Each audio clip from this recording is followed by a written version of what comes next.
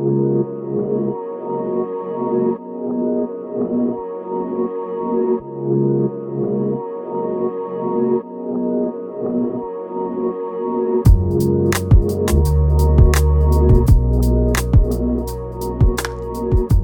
welcome to Share Truth, Apply Scripture.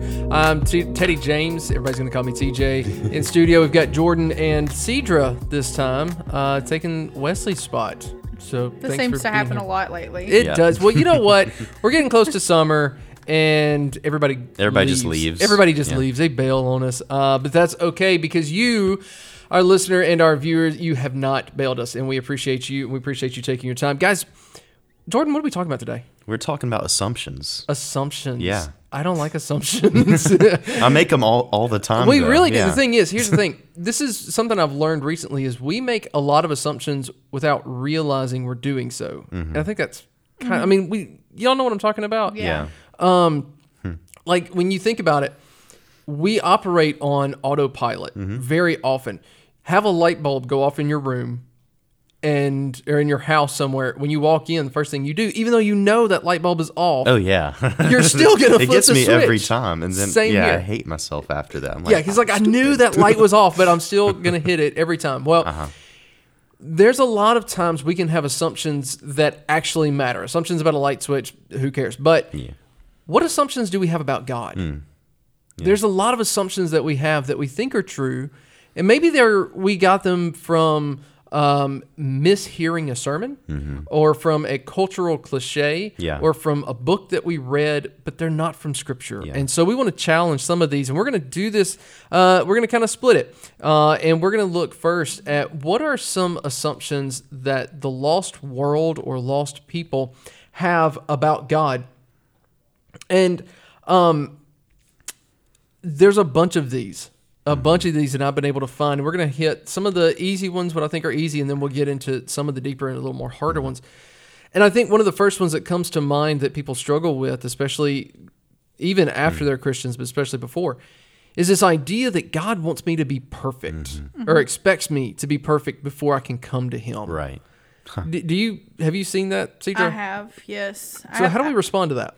I don't know. I've had friends I've invited to church go, well, I really need to clean up my act a little before I get in church. Yeah. And the thing is it's not about cleaning up your act. It's about allowing God to clean you up. Right. And you can't do that if you try to keep a distance there between you and God, because you don't feel that you're ready, or you're not perfect yet. Right. Yeah. And I think, I mean, whether you know it or not, if you're in that state, and I think Christians can also be in that state. I've found myself there a lot after a period of just distance from God, or like, I messed up. I have to work my way to His forgiveness again.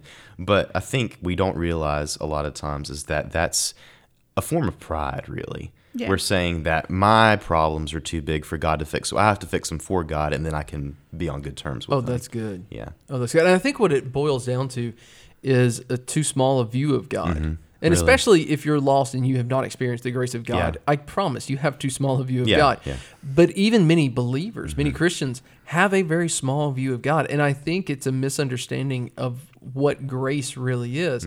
When you consider this, God is all-knowing, right? There's a big theological term for that. You want to tell them what it is? That would be omniscient. Okay, there we go. Just making sure you knew what it was. Just making sure I knew. Don't ask me to spell it. Just testing. But I don't have the word grammar spell check in front of me. So this don't is ask our me editor. to spell it. Yeah. Well, you know what? Everybody needs a little bit of help. He doesn't have the word sometimes. grammar spell check right now. So Yeah, I couldn't think of the word spell check. I can think of omniscient, but not spell check. Okay. But here's the thing.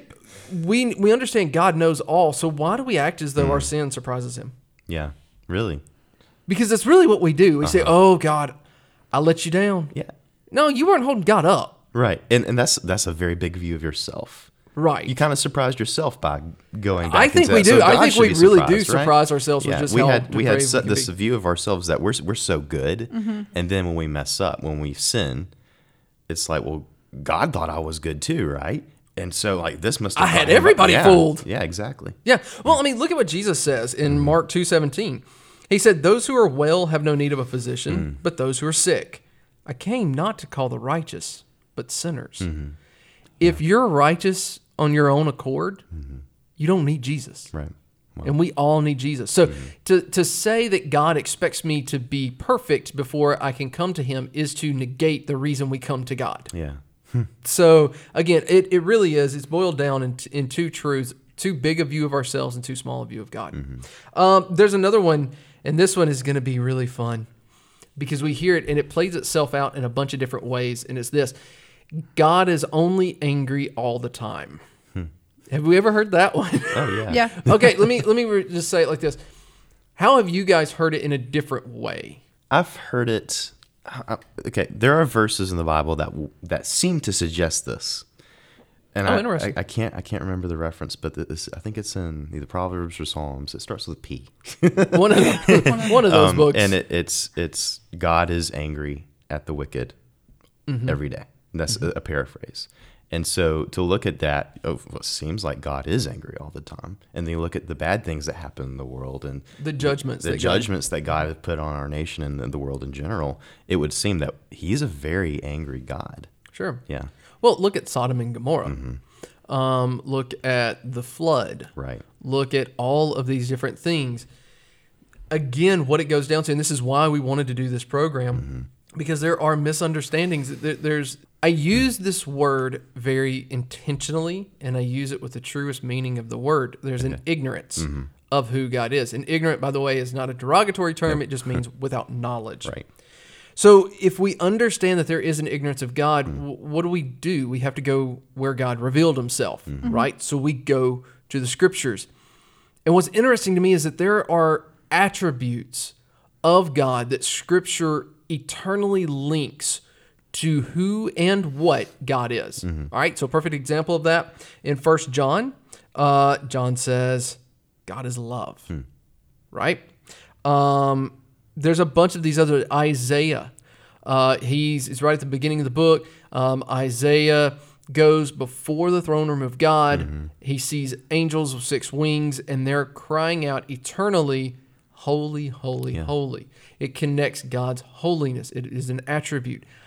I could be wrong here, but I didn't see anything where anger is an eternal attribute of God. Right. You have the wrath of God towards wickedness and towards sinners. And that is an aspect. But then when you look at that in the list of all of his attributes, which, by the way, we don't have a list of all the attributes. Right. They're far outweighed. Wrath is far outweighed by, love. And he's self-complete. He's complete in himself. He's holy. Right. He's, merciful. He's gracious.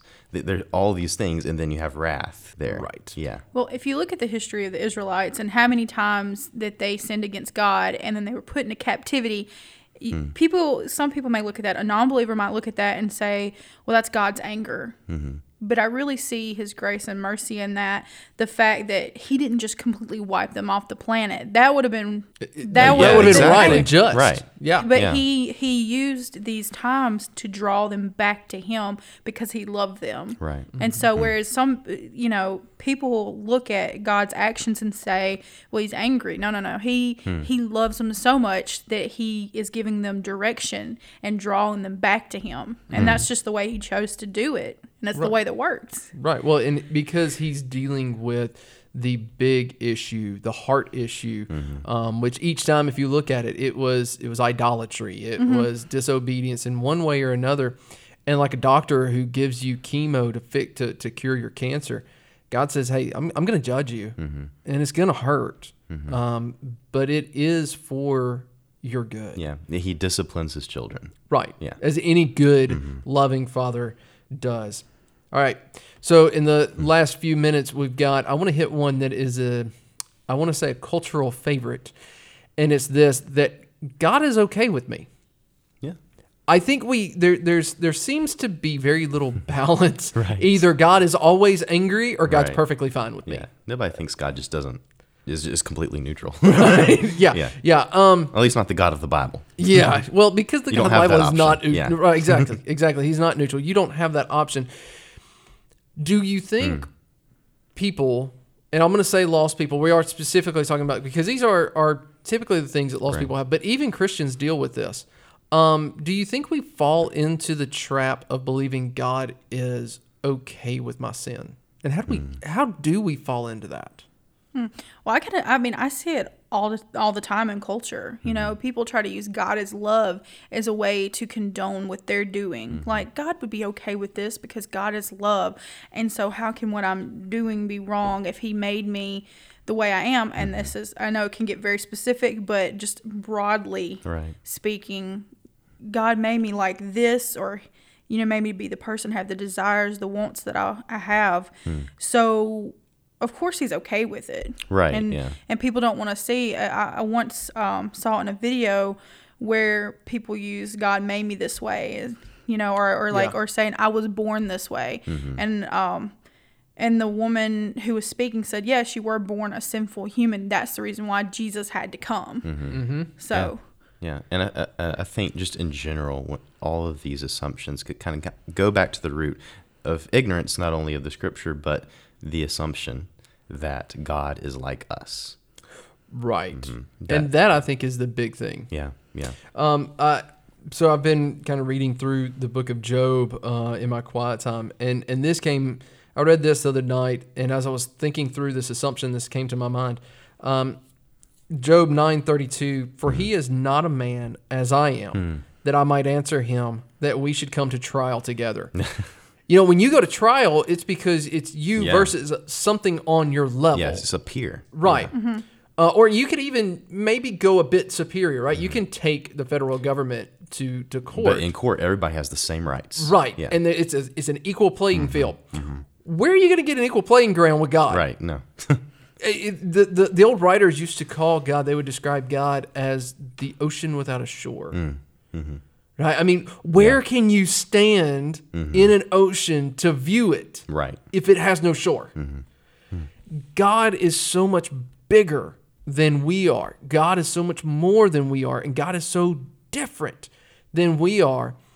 We cannot buy into the lie that God is anything like us. Right. And because of that, because we have allowed that to creep in, and I'm going to be honest with you guys, it's even crept into some of the churches, that God is like us. And so therefore, he would want us to do church the way we want to do it, rather than the way he has commanded us to do it, which, how church, you know, all those things, those may be assumptions for another episode. Right, but we are going to hit some more assumptions in the next segment. We're going to talk about, is God boring? That is another big assumption that the world, that lost people have, and I cannot wait to get more and more into this. So stay tuned. You're not going to want to miss it.